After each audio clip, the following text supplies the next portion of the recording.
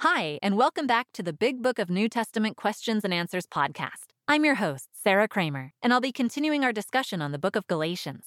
This New Testament epistle, or letter, was written by the Apostle Paul, one of the most outspoken followers of Christ. He encourages the people of Galatia to return to their Christian faith after they're led astray by false teachings. Let's pick up where we left off.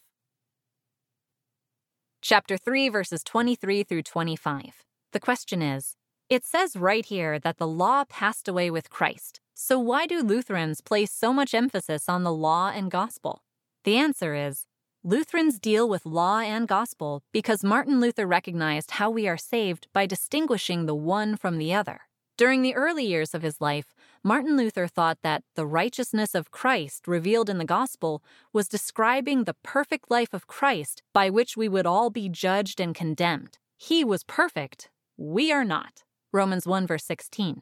However, Luther noticed in Romans 4, which quotes Genesis 15 and Psalm 32, that the gospel applies the righteousness of Christ to us as a gift.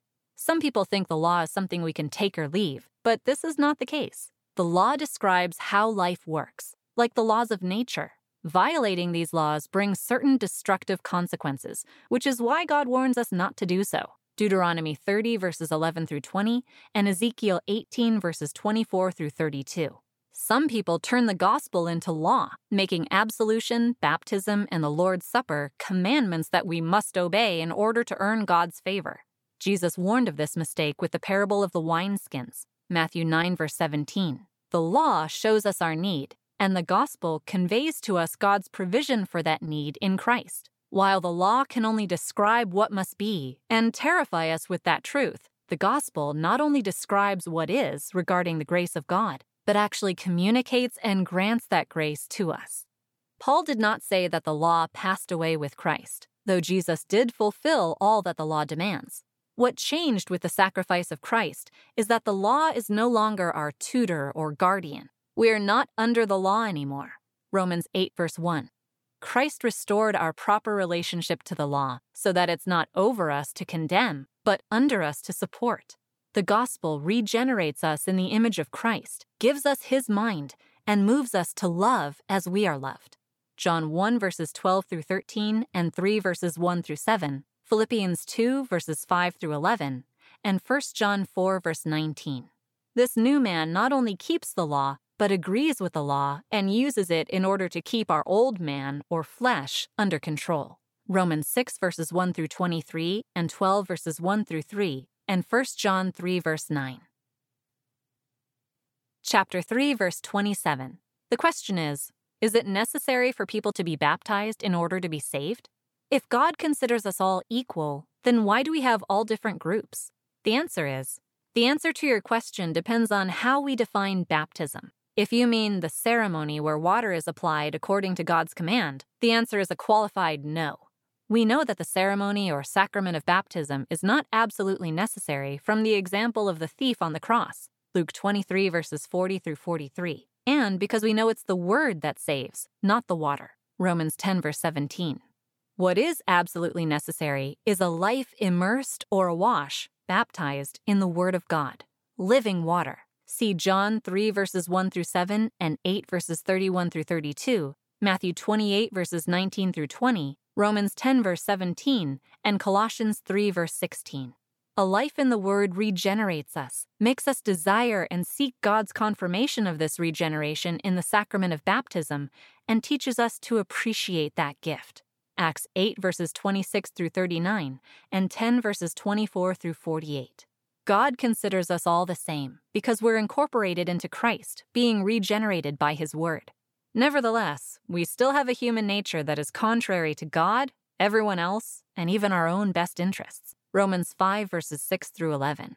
When the word of God is absent, the Spirit of God is also absent, and our fallen human nature fights to satisfy its pride and selfishness. This is what causes divisions and perpetuates different groups, which all claim to be Christian. 1 Corinthians 1 verses 10 through 31, and Galatians 5 verses 15 through 26. Chapter 3 verse 28. The question is, if we are all one in Jesus Christ, then why is there still such discrimination? Why is the man's place higher in the church? The answer is, first, as long as we live with fallen human natures in a fallen world under assault constantly by the devil, nothing will ever be entirely as it should. Fallen human nature is proud and selfish. Second, discrimination is not necessarily a bad thing. Again, it is pride and selfishness that make people want to climb upon one another, as if that would make a life that matters and endures. Ecclesiastes 1 verses 1 through 11 and 2 verses 1 through 11, and James 4 verse 16 to 5 verse 6. Discrimination in this sense means to discern between one thing and another, which is helpful and often necessary. Third, Paul provides a great answer to your question as he describes our unity in Christ as a body. 1 Corinthians 12 verses 1 through 31. The Corinthians were competing with one another, just as you complain about, and Paul responds with this example. The highest and incomparable place in our union belongs to God, who in Christ is the head, singular and singularly focused on the will of God. Christ determines the composition of the rest of the body and who will serve which purpose. Ephesians 2 verses 20 through 22 and 4 verse 16. Fourth, as Paul's reference to the body indicates, different members of a body have different functions, some more visible and some less. The life and work of God's people is the same. We are ambassadors for Christ, every man, woman, and child. 2 Corinthians 5 verse 20. The difference comes in the role we have in relationship to one another and whether we fulfill that role in public or in private.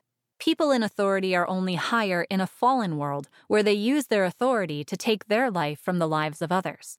According to God's design, to be in authority is to bear responsibility. Thus, higher means taking the lowest place or living to support others. Luke 14 verses 7 through 35 and Philippians 2 verses 1 through 11.